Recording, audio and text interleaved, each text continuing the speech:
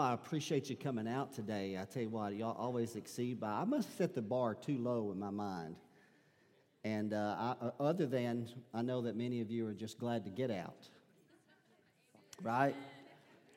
I started to text Joe. I told JoJo this morning, and I said, Joe, I started to text you just a picture of me and Sister Sherry chilling in the house by herself. Say, it's not that bad. You know, if you'll just, you got to get a certain place in life. And then the pressure is gone from there. But I'm thankful that you were able to be. I hope everyone was safe. Obviously, that brought a change on Wednesday that we were not quite anticipating. Several things took place. There was a funeral service that I was going to be attending, and there were some folks here that were there. Just I know it was difficult for them. Just all that came in. JoJo said the Panther Paw Hill there and everything was just chaotic on Wednesday, right there when that storm, when the rain turned to ice so quickly. So obviously a lot's gone on in the world over the last few days that's drawn our attentions, hasn't it? And we've been in a series of teachings from the Year of Faith. It kind of ended up settling towards covenant more than anything. But it was at a point, during these 2 or 3 days that I had to spend time alone with the Lord that, I was just like everyone else. I couldn't overlook the events that have been taking place, and certainly did not need to overlook as to be someone praying for peace, right? Which is what we should all be doing, correct? I want to say this real quickly: if relief efforts are made available through the Assemblies of God and any other organization, but especially the Assemblies of God, I will make that known to you immediately. I checked this morning, and there's not anything that's made available as of right now. There's a few things that are being pushed through some of the national media, but I want to say you always have to use discretion with some of those relief agencies, because sometimes that they have a bigger picture than just providing relief. So obviously, I always try to encourage people, if at all possible, to go through church affiliated or denominationally affiliated, and the Assemblies of God has a great relief effort through Convoy of Hope and other emergency means, but I don't know that right now that anybody is given access to be able to provide that type of supplies to people that are struggling in Ukraine as the war goes forward. But I can tell you this: we will make sure that we make that available to you as soon as that becomes available to us. I'm going to ask you to turn to 3 passages of Scripture quickly, only a total of 7 verses to begin our service here today, or the message. And we're going to turn to the book of Jeremiah first. Jeremiah chapter number 3 is where I'm going to begin at. And if you find it, I'm going to ask if you would honor the Lord by standing today. We do this, it's a tradition that we are a part of. And from there, we're going to go to Luke's Gospel chapter 13, and then we're going to return to the Old Testament, 1 Samuel chapter 10. Total of 7 verses here this morning. And I appreciate you praying for me today, that God would just speak to my heart. I really believe He's given me a word to share with you, and I just pray that we have ears to hear what the Spirit says. For here Jeremiah prophesies of a day in which God said that I will give you pastors according to mine heart, which shall feed you with knowledge and understanding. And I chose this verse of Scripture because that is my heart. My heart is towards you, is that God would give me whatever I can gain through prayer and through meditation and through personal study, both knowledge and understanding, if in any way possible to help you in any way that you may be going through. Luke chapter 13, let's turn there. This is Jesus responding to a current event in his day, a tragedy even, a current event. Verse 1 through 5. There were present at that season some that told him of the Galileans, whose blood Pilate had mingled with their sacrifices. And Jesus answering said unto them, Suppose ye that those Galileans were sinners above all the Galileans, because they suffered such things? I tell you, nay, but except you repent, you shall all likewise perish. Or those 18 upon whom the tower of Siloam fell and slew them, think you that they were sinners above all men that dwelt in Jerusalem? I tell you, nay, but except you repent, you shall all likewise perish. And so 1 Samuel chapter number 10 is where I've extracted the title of the message today, and I'll try to explain that to you here in a moment. Maybe you won't catch it initially here. It's 1 Samuel chapter number 10, verse number 25. It says, "Then Samuel told the people the manner of the kingdom. And he wrote it in a book, and he laid it up before the Lord. And Samuel sent all the people away, every man to his house." It's just those words that the way it was recorded, I'm going to be in 1 Samuel here in a moment of time. It says that Samuel told the people the manner of the kingdom. If you read from another translation, I looked this up in multiple translations. I want to go ahead and share how that manner of the kingdom is written in the New International Version. Normally I would say the non-inspired version, but I won't do that today. The New International Version says the rights and the duties of the kingship. It just kind of got in my heart, my spirit, to just say, God, I want to know the manner of the kingdom. I want to be able to say, all these things can be happening around us, but what's the manner of the kingdom? What's the response of God? What's our response to these things? So let's pray. Father, we love you today. I'm honored to be here, to be able to share what you have placed in my heart today. The people are ready. I can see it on their faces. They're ready for a word from God. They're ready for something that is helping them to be able to respond in the right sense to events that are happening in our world today. And God, I'm going to pray that the Spirit of God is going to speak to us and speak through us, that God, you're going to bring us peace. You're going to give us knowledge and understanding, Father, as Jeremiah prophesied. And we're going to look through the lens of Scripture, and we're going to filter life through the lens of Scripture today, God. So I pray that, Lord, as I said many times in this pulpit, let preaching come easy in this house. Come on, somebody. Somebody say that with me. Let preaching come easy in this house today, Father. And let the people be receptive in Jesus' name. And all of God's children said amen and amen. If I didn't get to hug your neck or shake your hand before service, I just can't tell you how much I appreciate you coming out today. You know, we've all been a part of church with changing seasons, things that have happened in the world. And anytime there are world events that are very traumatic, it often awakens a spiritual response in people. And thus the things that have unfolded over the last several days with the invasion of Ukraine by Russia has caused all of us to reflect and ponder, make opinions, become military strategists, all these things. But the thing that I want to do is, as a pastor, remember my heart, and that God said He would give us pastors whose heart was to give people knowledge and understanding, is I hope that I can relate to world events as Jesus did, but to filter them through the right lens. And that text in Luke's gospel, Jesus looked at, remember, information is made available to us so quickly today. But in ancient of days, information traveled very slowly. By the time word got to Jesus, he was aware of two traumatic events that had caused the death of a number of people in his community. And Jesus, oftentimes in that day, people looked at it and said, well, that's because they were sinners. Well, Jesus, he brought a rebuttal to that. And he said, no, we really got to cause that event to cause it to that we would look at ourselves. To look within to make sure that we're walking in the faith, because there's no certainty in life, right? And so I want to certainly do that today, and I want to make sure that I filter current events through the lens of Scripture, but not necessarily just through eschatological doomsday type Armageddon into the world type teaching, because that's always the typical response within the church. And I'm going to address that here in a few moments. But rather, I want to just say, but God, what's happening in Ukraine, what's happening in Russia, what's the Spirit of God saying to the church? What's God saying to us? What's the manner of the kingdom? How do we respond? What place do we take? How do we intercede?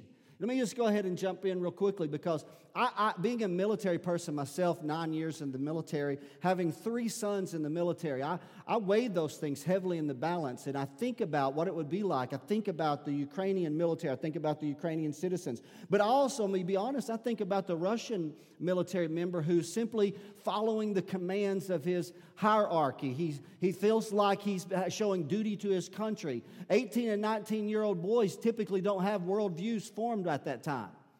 But they have a sense of allegiance to the country. And almost like in not World War I, but the Civil War, when you had the North with Christian chaplains, and you had the South with Christian chaplains, and you had the Southerners praying to a Christian God, and you had the Northerners praying to a Christian God. Did you know the Ukrainians are praying to God? But did you know that the Russian people, 67% of the Russian people that profess Christ, I'm not saying they're born again, but I'm telling you the Russian people are not the same people that were the USSR 40 years ago when it was godless communism. And so that just makes it all even harder to understand, right? And at the end of the day, I'm praying, I'm going to be honest, I'm not only praying for the Ukrainian people, but I'm praying for the Russians. I'm praying for God to turn the heart of Putin. Can I say that way? Is that you say? I want to be careful saying Putin in church. I've thought it many times. Perhaps done it and didn't tell anybody. I know Joe has. But the Bible says that God can turn the heart of the king whithersoever he may. And so let me go ahead and go. So what do we need to do? We need to, the thing I want to challenge you today is be very, very careful not to be entertained by war. Because it can be so available to you on your phone or on your television. And I know we need to be informed. Every one of us need to be informed. But we need to be informed because we need to be prepared ourselves for fallout.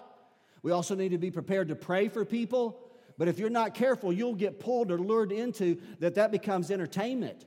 I mean, where you just can't wait. You're just right in front of the television because your curiosity has lured you to that place, and you lose the perspective. I'm telling you, we've got to be kingdom-minded, no matter what's going on. It's the manner of the kingdom that I'm concerned about. Now, stay wise. Support faithful, benevolent ministries. We'll get to that when we get information. Stay vigilant. Live life prepared. War has many casualties. Right? And the repercussions of what's taking place in Europe will be felt around the world as it already is. Your dollar will be worth less. Petroleum products will be more expensive than they've already been in the inflation that we've all been enduring. Come on.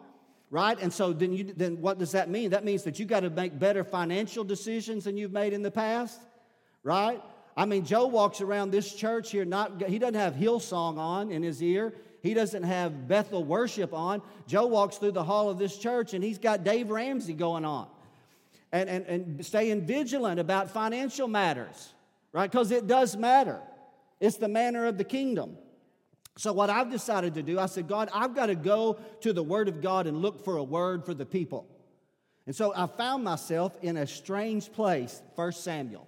And when I did, I've got to take a few minutes to tell you about the text. So in a moment, we're going to go into the text and extract just a few little tidbits. But I'm going to put you in the context. So just give me a few minutes to just broaden the context that I'm going to go in. So 1 Samuel is the season of transition where Israel goes from being judged by judges such as Samson and Jephthah, men that we read about following the possession of the promised land after the death of Joshua, judges, Barak and Deborah judged the people. But there was a cry in the hearts of the people for a king. And now Samuel, who was given over to the temple or the tabernacle as a young child by his mother Hannah, who had prayed so fervently for a child, knew that she had a child destined to be in the ministry, brings him to the tabernacle, and Eli, the priest, raises him, and there was a prophetic transfer from Eli, who was muted, who lost his prophetic edge because of he did not constrain his sons who sinned at the entrance of the tabernacle, and there was a prophetic anointing that fell on Samuel. And Samuel was used mighty by the power of God. You can read about his testimony. But what Samuel wasn't, he wasn't a military leader. And the people just began to cry out. They wanted a military leader.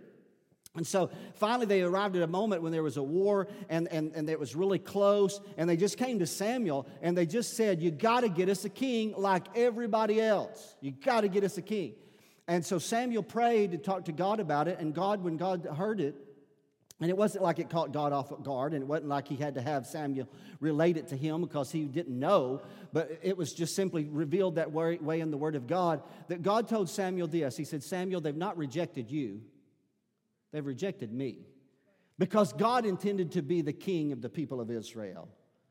And so, but the people continue to persist. How many of you know sometimes you can persist and obtain something from God that was never the revealed will of God for your life? And they persisted and persisted until finally God consented or relented and allowed them to have a king. But he warned them of what would take place, and we're going to read that in just a little bit, of what that king would do to their populace. And so we find that God sends Samuel, and he anoints a young man by the name of Saul. Now, we're familiar with Saul, more familiar with the latter days of Saul, when the contention between him and David. But if you'll take the time to read in the early days of Saul, and that's where I'm extracting the context of today, there were some early successes. Saul was a goodly young man. He was honorable in his family. He was tall, like our own Caleb. He stood head and shoulders above anybody else. He could not hide in the crowd. And so he was chosen by the Lord. And when you read the record, that the Spirit of God came upon Saul when he had been anointed. And then in chapter number 11, there was a moment there. Even before that, God had sent him up to a prophetic moment where the Spirit of God would come upon him. That was that passage in chapter number 10. I didn't read it with you, but God sent him up to a hill where prophets were prophesying like we have on the platform. And God sent him there because the anointing was on them. And if Saul would get near them, the Spirit of God would come upon him. And it did come upon him. And so there was an anointing on Saul's life. Chapter 11 of this text, I'm kind of going to give you a quick overview from chapter 11 to chapter number 15.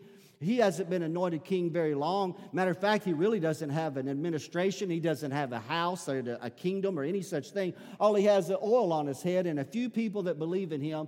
When the Bible tells us that the Ammonites invaded the land and came against Jabesh Gilead and threatening them, almost like what you see happening with Russia and Ukraine. And finally, Saul hears about it. The Spirit of God comes upon him. He rallies an army. I love to go back and read it on your own. He told the people of Jabesh Gilead, he said, about the time the sun gets hot tomorrow, you get ready. He said, because help is on the way. And he was confident in God, and God used him, and they won a great victory. And when they won a great victory, everybody realized, they thought, man, this is it. As a matter of fact, when they won their great victory, they said, God saved the king. God saved the king, because they believed that this was the right moment. They had attained the king that they had needed to lead them in and out of battle. But in chapter number 12 of this, something begins to shift. Samuel begins to re-instruct the people and the king to make sure. So I'm telling you what I appreciate about Samuel. Samuel did not whitewash anything. Samuel didn't hold anything back. Samuel looked at them and said, this wasn't God's best, but I tell you what, there's a way to recover it, but you got to be faithful. Be faithful to the Word of God. He told the king and all the people, keep the Word in the forefront, follow God, love God, serve God, and God can still use this, even though this wasn't His best for our nation. In chapter number 13, though, 2 years into Saul's reign, war with the Philistines. And Samuel promises to meet Saul. He said, before the battle, we're going to sacrifice. And he gave a 7-day window. And he said, I want you to remain there till I get there, and then we're going to sacrifice, and then the men can go off to war. Well, after 7 days, Samuel was slightly delayed, and Saul was losing the people. And when he lost the people, he said, I'm going to go ahead and sacrifice. And he sacrificed, and as the smoke is ascending into the air, about that time Samuel appears, and he says, what is this that's going on?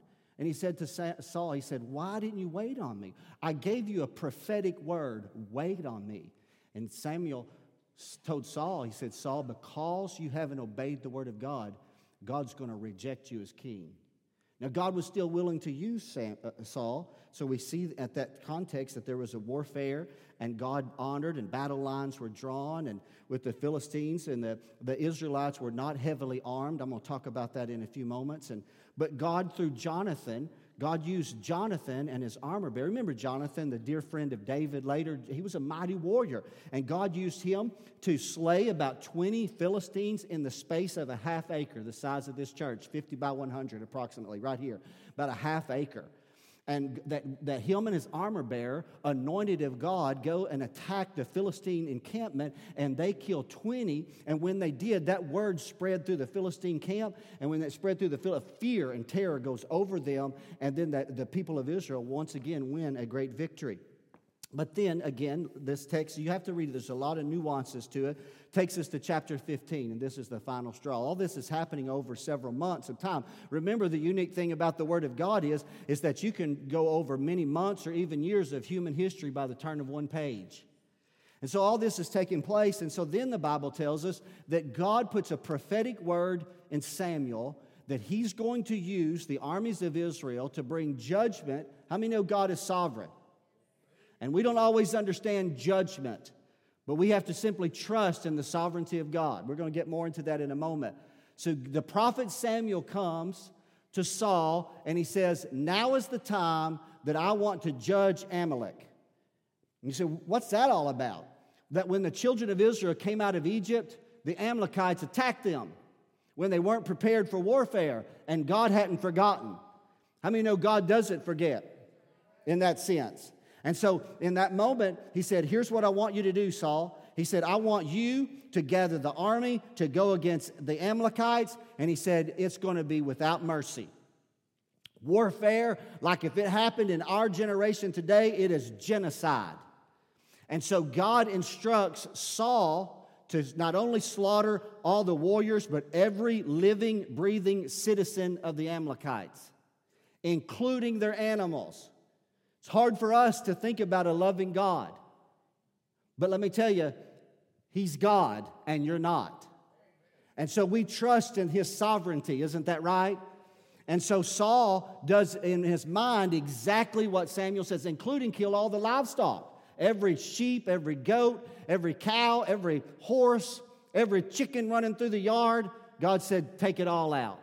He's literally wiping out the memory of the Amalekites from amongst His people. And so the warfare takes place. They win a great war. Samuel comes. He gets near. Saul comes out to meet him. He's excited. And Samuel can hear something. And what he hears the sound of sheep amongst the men. And he says, what's this bleating of sheep that I hear? He said, well, we killed everything, just like the Lord said, except for we decided to keep just the very best so that we could offer them in sacrifice to God. And also, he said, who's that brother over there in chains? Well, that's Agag, the king of the Amalekites. We kept him alive too. And when Samuel heard that, Samuel reproved him again with famous words that we'll get to here in a few moments. And he told Saul, he said, because you won't obey the word of God, because you fail to obey. I'm telling you, we need to obey even when we don't agree with it. Right? Even when we say, I can't find the reasoning behind it. Listen, He's the potter. You're the clay. Right? How are we to raise our fist towards God and say, why hast thou made me thus? We simply obey what God reveals. And so God told Samuel, or through Samuel, God told Saul, He said, the kingdom's going to be rent and taken away from you. And that's how the 15th chapter of the book of Samuel comes to a close. Now, that's a very exciting text, isn't it? But in the days that we have gone through in the last several days, I found myself finding through the lens of those passages, I found God speaking to me to bring words to you, the manner of the kingdom. So I'm going to drop some things down in your spirit. Many of these are going to be taken directly from these passages. Some of these are not. Some of these are just things I just really feel like I'm going to need to say. Number one today, I'm going to put this on the screen. They've got some bullet points they're going to put here. But be very careful. When you watch things that are taking place, be very careful prophetically. Be very careful to say those things that are happening there are happening in fulfillment of your personal interpretation of what you think Armageddon and Revelation and the end of the world is going to be. Be very careful, because I already know what happens with televangelists and big-name preachers. The very next book will be coming off the presses in the next 2 weeks. And they will want you to purchase it. And I'm not saying, I didn't come along to tell you today that what's happening is not the beginning of World War III. I'm not saying, I don't know. But the reason why I can say this is because the Ukrainian people may push back. So what if you buy in and you read the book and you say this is Armageddon and this is the end, and we look up and in 3 weeks Ukraine is free and Putin is embarrassed and has retreated back to Moscow? Come on. Listen, with God, all things are possible, so be very careful. Be very careful making that into a cataclysmic world event. It could be a border war. Now, it could be World War III. It could be the beginning stages of it. I don't know. There's only one that really knows, and that's God. So be very cautious. That's just from my heart to yours. Number two, I know that doesn't get many books sold. Obviously, I don't have a long list. Number two today, though, said this previously, but you got to get this in your spirit. You got to know this. God is sovereign over the nations. What do you mean by that? That's a weird verse of Scripture. Odd, isn't it? You say, is there a verse? Yes, there is a verse. What verse is it? It's when an angel came to Nebuchadnezzar, the ruler of Babylon, the king of Babylon, the power, the world's greatest power in 586, somewhere in that area, who Nebuchadnezzar had grown arrogant. And an angel came down from heaven and told Nebuchadnezzar and said, you're going to eat grass like an ox until you know that God rules and reigns in the kingdoms of men. Now, why am I saying that? I'm saying in the manner of the kingdom. The manner of kingdom is this. The kingdom of God is going to be advanced whether it's wartime or peacetime. Right? The light of the gospel is going to shine, right? And there's no war or there's no peacetime that can prevent it. As long as we are faithful to God, to live righteously before Him, and to shine forth the Word of God in truth, then the kingdom is going to advance.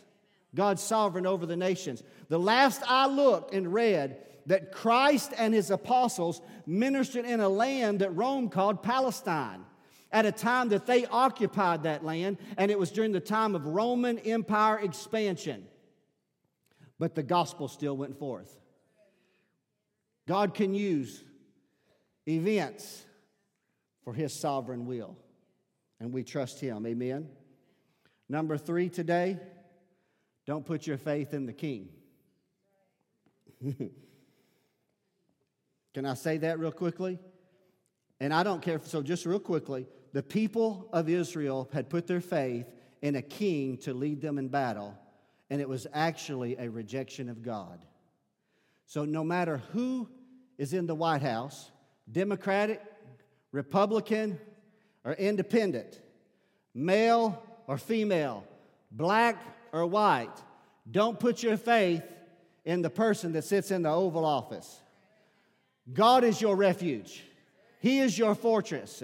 He's an ever-present help in the time of trouble. Right? Our trust is in Him. Come on, somebody. Come on, our early American forefathers said this, no king but Jesus. Come on, Jesus is my king.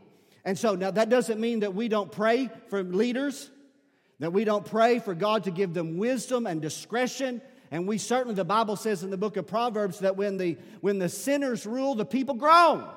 But when the righteous rule, the people rejoice. So we pray for God to give us men and women of biblical convictions. But let me tell you, my faith is not in the king, and neither should yours be today. Number 4 today, Saul had early success, but he failed to honor God in seemingly little things. Little things. Because think about that for a moment of time.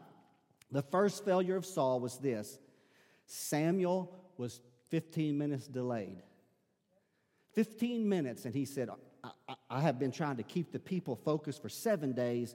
I can't wait another couple of hours. And he went ahead and he lit the match and he offered the sacrifice. And that little moment, that 15 to 30-minute moment where he didn't wait on God, I'm going to tell you, God's a God of the little things. Right? The little things matter. Right? Jesus said, if you can't master the little things, come on now, you won't be a ruler over many in my kingdom. Right? So you and I have got to be mindful of these things, of things that are going on. That's why I'm telling you the little things matter. That 45 or 50 minutes or an hour that we spend in front of the television, glued to it, watching, almost becoming military strategists ourselves, be very cautious. Be very cautious because that time could be vested in doing something else that really is going to matter in the kingdom. Be mindful of the little things. That's something that we all need to drop down in our spirit. And so the manner of the kingdom is that the little things that matter, whether or not we agree with them. Number 5, I want you to hear this one. Communism through China is a real threat. We're hearing a lot of that being talked about, correct? A dictatorship through Russia, that's a very real threat.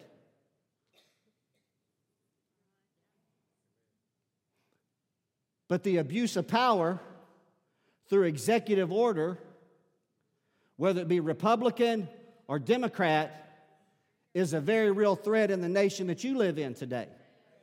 We're coming through 2 years where we've seen governors across this nation make themselves little kings and abuse the power that was committed to them through the Constitution and through the consent of the governed.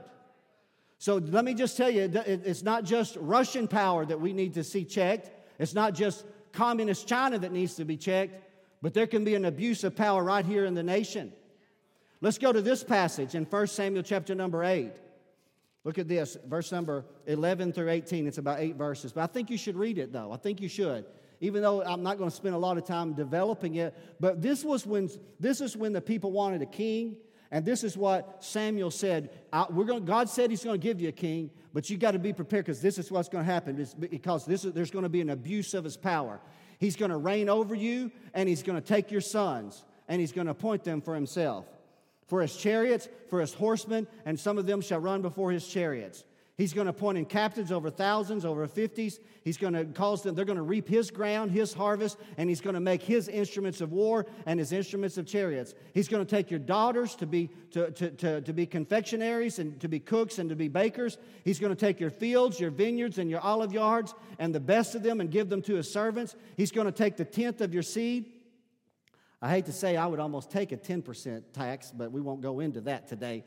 Let's move on down for just a moment right there. He'll take the tenth of your seed and of your vineyards and give it to His officers and to His servants. He'll take your men servants, your maid servants, and the goodliest young men and your asses and put them to work. He'll take the tenth of your sheep. He'll take your servants, and you will cry out in that day.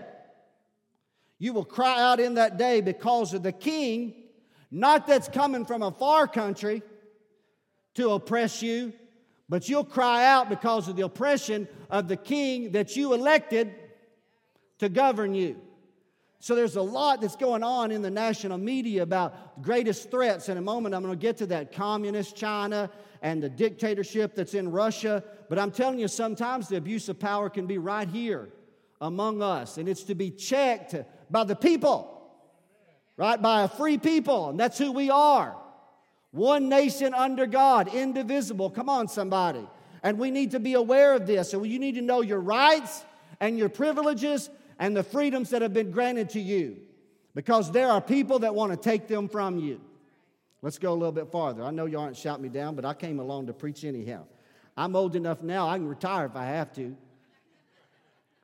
I might have to eat beans every day and pick up Coke bottles along the side of the road.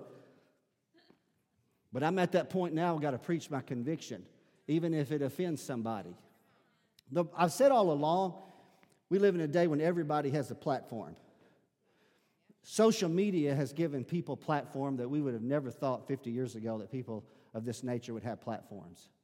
And they have, especially through media and with the entertainment industry, until the young adults, listen, the young adults that are among us, your children, are far more influenced by entertainers and sports icons than Joe Riggs and Pastor Brown. They're confronted at every moment of information to cause them to think a certain way. Listen, I want you to know, I think about young men and young women that are coming at the age of military. I do. I hear people, I say this, and man, we've got to respond. We've got to go over and defend the people of Ukraine. And I'm not saying that we shouldn't. I'm not saying, but I will say this, I cringe just a little bit. I'm going to tell you, I'm going to just be honest. This is outside of my notes, and I didn't know if I would go there. But I tell you what, I still like to see people rise up and fight for their own freedom. Because you can sit back and be an armchair military strategist and say, we need to send our troops when it's not your son or your daughter. I've got 3 sons that are in the military right now. So, yeah, I think about it. Some of you do as well. Joe, I think about the young man that's sitting at your side right there, who 2.5 years from now could have a metal hat on his head, and he could be crawling around in Ukraine or Russia fighting a world war. And so we got to be very cautious and pray and say, God, we're looking to you, the manner of the kingdom. We need the sovereignty of God. We need God's wisdom, not the wisdom of men. We need the wisdom that comes from God. Here's another argument that I'm hearing spoken of on the airways. It's this: is Russia or China America's greatest threat? Have you heard that argument? Even though Romney, he came out and some of those debates back in 2012 and said Russia was, and now he felt justified at this because people have kind of not looked towards Russia anymore, and we've kind of shifted towards the communism of China. That's the debate. Have y'all seen that debate? Am I the only one? Right? Y'all have heard that debate, correct? Right? And some of the young adults may not be following it as closely, and I don't follow it as closely as I make it sound, but I do glean it. I want to be aware. But I'm going to go ahead and tell you, you can look at me, and I may hurt some of your feelings today, and I'm sorry, I'm not trying to. But I'm going to go back to ancient Israel real quickly. Ancient Israel's greatest threat was not an opposing army coming against them. Matter of fact, in the text that I read, or that I gleaned from 1 Samuel 11 to 1 Samuel 14, Saul fought against the Philistines, the Amalekites, the Moabites, the Edomites, the Ammonites, and the kings of Zobah. Outside armies were never the greatest threat. It wasn't the sword. Let me tell you what it was. It was their culture. It was their religion. It was their sexual vices. It was their idolatrous practices. So in America today, this is me, I believe that far-left liberalism and progressivism to be a greater threat to America's security than either China or Russia. That's what I believe. And I want to go on record today. I've been telling people for 25 years, today's Democratic Party is not the Democratic Party of your forefathers. It's been taken over from within. And so I want you to know just real quickly today, 40 years of teaching humanism, secularism, and globalism in our schools and universities has eroded America's faith in God, number one, and our national sovereignty, number two. This is the God's honest truth. Biden seems to be more concerned with Russia or Ukraine's borders than with our own. You can say whatever you will, but I'm telling you, it is a threat to the national security of America when 2 million people have crossed the southern borders of America this past year alone. Right, so I'm just trying to tell you to be vigilant and don't get caught up into the deception. And I also believe, number two, the greatest threat to America is our freedom. Our freedom unrestrained by godly convictions and morals. And that was the greatest fear of our forefathers. The greatest fear of our forefathers would be that there would be no opposing army that could stop us, but rather when we take our freedoms and we satisfy and gratify carnal and ungodly lust. We see that happening among us every day, and we're selling ourselves out and our children for the lust of the flesh. So it is a dangerous time. So I believe that in my mind and in my heart, if you were preaching, you might have an entirely different as of what you believe are the greatest threats. But that was what was in my heart, and so I brought it to you today. One of the biggest lies shared today is this 2-word right here. Biggest lies. Number 7, our democracy. What? Pastor Brown, what? Our democracy? Lie? What do you mean by that? We are a democracy, aren't we? We are a constitutional republic, is what we are. Now, I know people use democratic versus constitutional republic interchangeably at times, and some people have sincere motives. They're not trying to be deceptive. But you let a preacher go ahead and tell you today, by the ear of the Spirit. I can't tell you all the politicians are laying their head upon the Word of God and saying, God, give us a word. But there are preachers that are, and I'm one of them, and I've been one that's been like Jeremiah. Give me a heart for the people that I could give them knowledge and understanding. What is the intent of making the mindset that we are a democracy? It is of the socialists to create the notion that in a democracy, the majority will of the people can always suppress states' rights or individual rights. For in a constitutional republic, the rights of the individual are protected from that of the masses. But the enemy is planting the seed. See, in Saul's day, the people voted. The people said, we're going to have a king. God said, no. The people said, we're going to vote. We want a king. And democracy won out, and they got a king. I didn't tell you the whole story, but in that last chapter, chapter 14 or chapter 15, when Saul kept the sacrifices, he kept the sacrifices because the people voted. The people voted and said, hey, Saul, we gathered together and we're at 72%. 72% want to keep these good animals and sacrifice to God. Though the prophetic word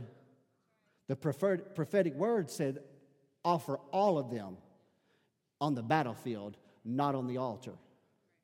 So let me just say this, the vote of the people is not always the will of God. And you better be aware of that. And we better be aware of it. Number 8, These are the things you just got to catch. These are freebies real quickly. These are kind of out of the soberness of what we're preaching, what I'm preaching today. But listen, why am I doing this, church family? The reason why I'm doing this is because I think you got to have a filter. You can't just look at Fox News and CNN News or CNBC or NBC or ABC and say, man, that's the truth. You got to see what's happening and then say, God, let me filter it. Let me filter it. What are you saying to them? I know what the television newscaster, broadcasters saying. I know what they're saying. I know what our politicians are saying. But God, what are you saying? What I'm telling you is let's be mindful of the manner of the kingdom, the rules and responsibilities of the kingdom, and let's pray for the kingdom of God to advance during wartime or at peace, for the light of His truth to go forward. That's my prayer. 3 things from Jonathan. Why did I say that? There's only 10 of these, and I'm just going to drop 3 little nuggets real quickly. These are free. Jonathan is a hero in this story. You've got to read it on your own, chapter 14. First of all, number 1, don't make foolish vows. Jonathan almost lost his life because his dad made a foolish vow. The people were about to go out to war, and they were going to be famished because it exerts. I wouldn't know. I was in the military, but I wasn't combat. But I can only imagine that when you're fighting all day with the sword in your hand. And so Saul had said, if anybody eats anything today, he said, before the sun sets, he's going to die. And it almost cost them the battle. The people were almost faint. They actually later, they fell upon some of the animals and ate them with the blood, ate them raw. They were so famished from the battle. But Jonathan had taken his spear and saw honey that had fallen. I don't have time to develop it. Some tell us that it's date honey, not the honey of bees, had fallen on the ground. And he took the end of his spear and he touched it and he ate a little bit of it during the battle. And it enlightened his eyes. So number 1, don't make foolish vows and don't make promises that you can't keep. But number 2, in the midst of crises, you need to eat a little honey. In the midst of things that are sour around us, let me tell you, what's honey to us? He is honey to our soul. His word has been honey to my mouth and in my spirit. With everything that's taken place that can reverberate fear in our hearts over the last few days, let me tell you, if you'll get alone with God and be in His presence, I'm telling you, it'll be honey to your soul. It'll be refreshing to your heart. And number 3, real quickly from Jonathan, we learned that God can deliver through many or through few.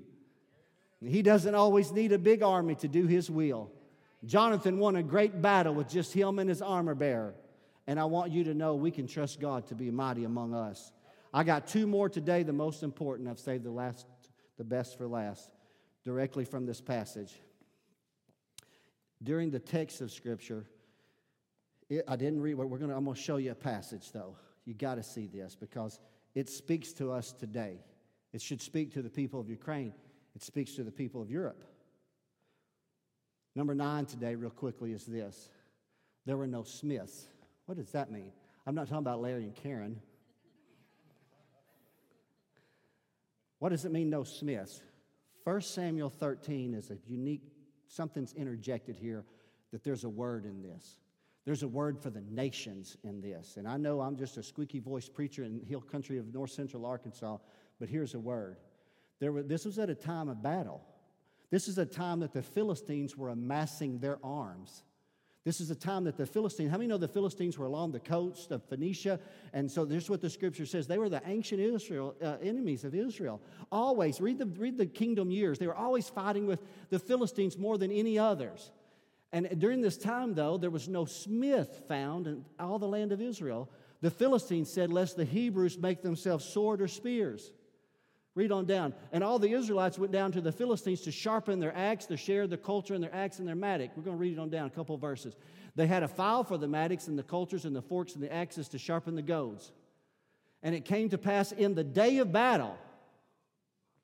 Read that. That's sobering. That's sobering. In the day of battle, there was neither sword nor spear found in the hand of any of the people. 2 things I want to drop that in your spirit. People, we think about we're all the way across the ocean and we're saying we may have to respond to help Ukraine. And then you think about Europe. Think, well, why can't Europe go and help the Ukrainian people right now? It's because Putin controls the natural gas and the oil. And because they become dependent. Some countries of Europe are 100% dependent upon the petroleum products made in Russia. And so as an end result, it's cold in Europe right now. And if you respond, they turn off the natural gas and the oil. So it's a tough situation. And that's why I tell you what, we often talk about it here as Americans, that's where national sovereignty should come in. And that we should say, yes, we need to provide right here on the good old USA. We need to provide whatever resources and not be dependent upon foreign governments to keep us warm in the winter or to put fuel in our automobiles. But beyond this, the weaponry. I got to talk to you about that in closing today. The weaponry. How many of you have seen that the president of Ukraine is willing to pass out guns to any citizen who will take them up? And now there's a clarion call for anybody, any person who they could make themselves into Ukraine, they'll arm you. If you could get a ticket and somehow land and cross over the border and get into Ukraine, they'll put a weapon in your hand. But here's what we have to learn from what happened in the days of Israel. Why are the people of Ukraine just now being armed? To defend themselves. You do the study on it. The Ukrainian people, 10% of the population had a weapon, had a gun. Their government allows for people to own a weapon, but there's strict guidelines. Self-defense is not a reason to own a weapon. Only to go hunting or to be a collector. So 10%. And what I read is that it's left to a lot of local authorities to make a decision. So Roger, if you come in and request to buy a gun, then the local authority can say, I don't know if he should or could or would. And so the people just now are being armed to defend themselves. Our forefathers as Americans believed that a well-armed populace, also known as the militia, was the key to be a deterrent to tyranny. And when the Japanese attacked at Pearl Harbor, there's one reason why, with the Pacific Fleet defeated, that they didn't come on over to California and begin to invade America. It's because out of every nook and cranny, out of every hill and out of every valley would come an armed militiaman or woman who would defend their country to the death. And so let me tell you today, this is my word to yours. Don't let the politicians of our day take the Second Amendment away from your right to bear arms and protect yourself. Not only from invading countries, but also from tyranny within. And I'm not an activist in the sense that I don't have an armed weapon beside my bed when I go to bed at night. Some of you do, I do not. I have a safe, I have shotguns in the safe. And they're for turkey hunting with Shane in Nebraska in a month and a half. It's a date, a mandate. That's what they're for. But in the day of battle, if anything, it's a deterrent. It's a deterrent. Peace by strength. Did you know that we see them talking about Taiwan and what China may come to invade Taiwan? 0.1% of the people of Taiwan have a weapon to defend themselves. In the United States, I'm going to go ahead and just share this with you. I feel like I'm going to do it anyhow. In the United States, there are more weapons than there are people. Don't tell me it's not a deterrent. It is a deterrent. Listen, real quickly. The number of guns owned by Americans exceeds the population. The lowest number of Americans, and even with that, only 37% of American households have guns. Did y'all know that? Even with that. The lowest number of people that own guns, this is the facts, read it on your own. Liberals, Democrats, women, and Easterners. The ones that are most prone to own guns are conservative, they're men, they're rural, and they're in the South. And that's who you are. And I'm just going to tell you today, not that you want to be John Rambo in your mind, because you don't. And I can't fathom, none of us, unless you have been there, combat arms, you can't fathom it, and neither can I. But if it's enough of a deterrent, I'll fill a safe full of weapons if I have to be a deterrent, that I would never have to use them. Come on, somebody, amen. If we can't learn, look at this. If that doesn't penetrate into your spirit, then your heart is not right with God today. It came to pass in the day of battle, there was neither sword nor spear found in the hand of any of the people. That was a traumatic and a vulnerable place that the people of Israel found themselves in. And only the sovereign grace of God protected them. Number 10 today to close. Are y'all out there today? Some of you have said, Pastor, I've been waiting for you to close from the time you started. Some of you probably not. But this is in my heart. We filter world events. We say, God, what are you saying to us? Come on, what are you saying to us? Lastly today as I close, this is the last thing here today I want you to see.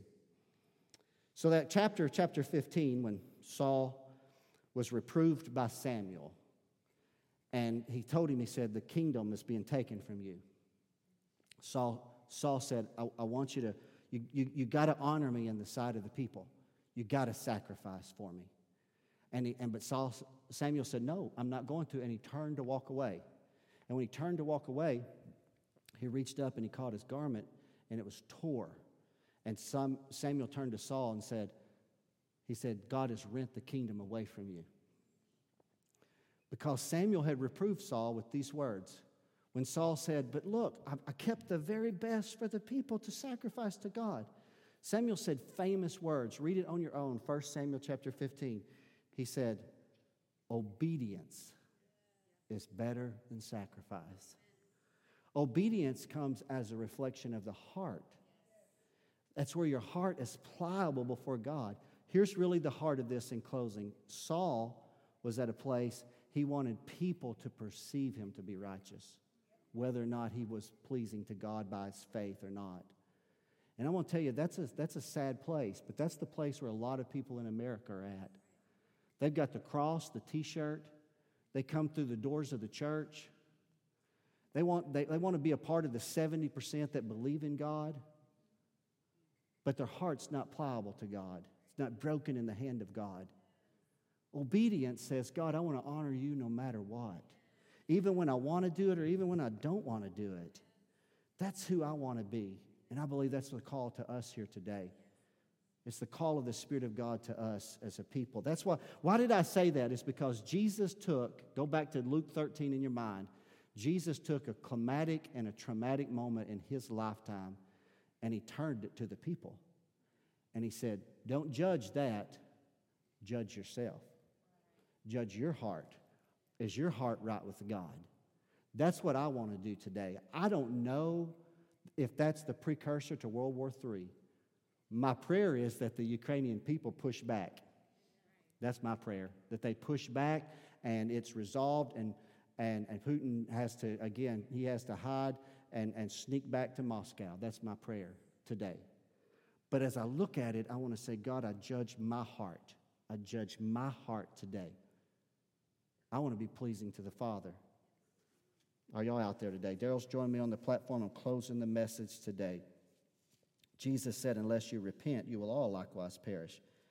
That's what he said after he watched the Fox News and CNN, and he heard about 13 people dying or 18 people dying. When he heard about it, he said, guys, get your heart right with God. You're not promised tomorrow. That's what he said, paraphrasing. Jesus was quick to reprove hypocrisy. He was. Remember where Saul said God has rent the kingdom away? He's rent the kingdom away. Jesus himself said he'll take, if God's giving you 6 talents and you don't use it, God will take it from you and give it to someone who will use it. God will take it. He will. Because he's God. He's sovereign. He's sovereign over the nations. He's sovereign over you. And the sooner you begin to acknowledge that, the sooner you can then become more obedient to God than just having to look. Just having to look. Unless you repent, you will all likewise perish. Those are not my words. Those are the words of Jesus. Filtered through the lens of current events in his day, he used it as a point to call people to say, maybe I don't need to look at that screen so much, and I need to look in my heart. Our heads are bowed and our eyes closed for just a moment of time today.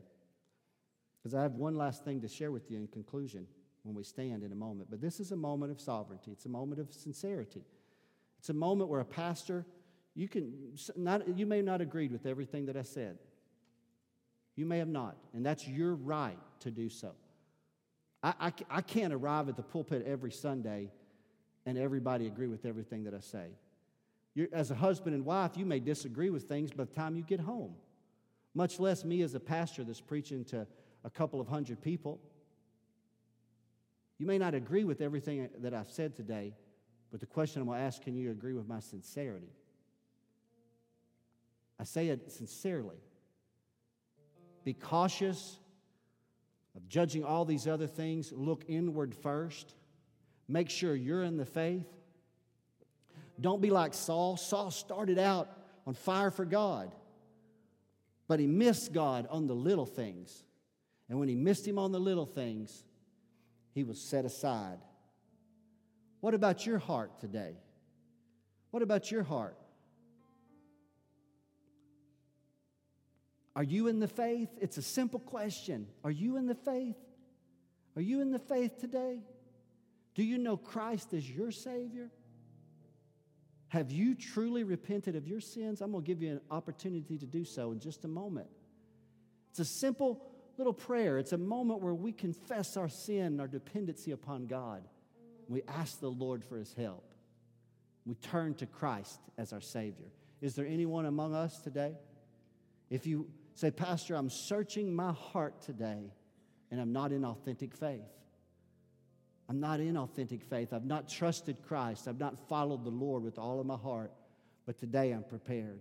I'm going to repent, as Jesus Himself said, lest I too perish. If that's you, raise your hand today, because I want to pray with you if there's anyone today. Young or old alike. The current events affect the young as well as they do us middle-aged and older. They do. Young person, are you right with God today? Do you have the assurance? A young man stood on our stage and said, I've been thinking a lot about eternity. Have you been thinking about eternity? Have you been thinking about it? If you haven't, now's the time to do so. Life can change quickly.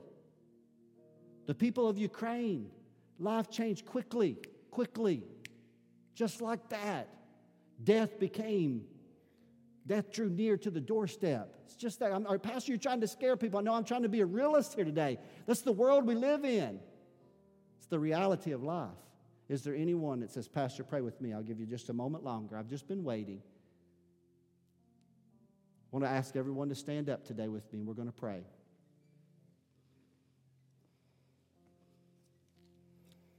Before we pray, to close, here's kind of an addendum. Put that little conclusion up there, if you would, Lori. How many of you know that even when things are chaotic, confusing, and I can't see the reasoning behind them, how many of you know God's always working? I'm going to show you 2 verses that brought encouragement to me. I was saddened by Saul, but I was appreciative God used his life to speak to my heart to bring you a message. But this was how chapter 15 ended. And Samuel came no more to see Saul until the day of his death. Nevertheless, Samuel mourned for Saul. He grieved. And the Lord repented that he had made Saul king over Israel. That's how it ended. And if that was the end of the book, I tell you, it would be a terrible thing. Our hearts, we would still look back with sadness. But look at the first verse of the next chapter. And the Lord said unto Samuel, How long wilt thou mourn for Saul, seeing I have rejected him from reigning over Israel? Fill your horn with oil, and go to whom I will send thee, to Jesse the Bethlehemite.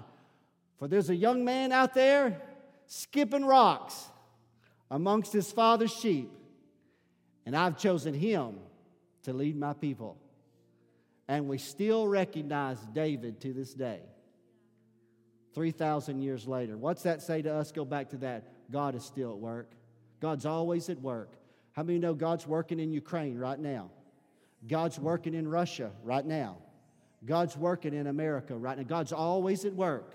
The Spirit of God is always still hovering over the face of darkness. He's still at work. Let's pray that today as we close.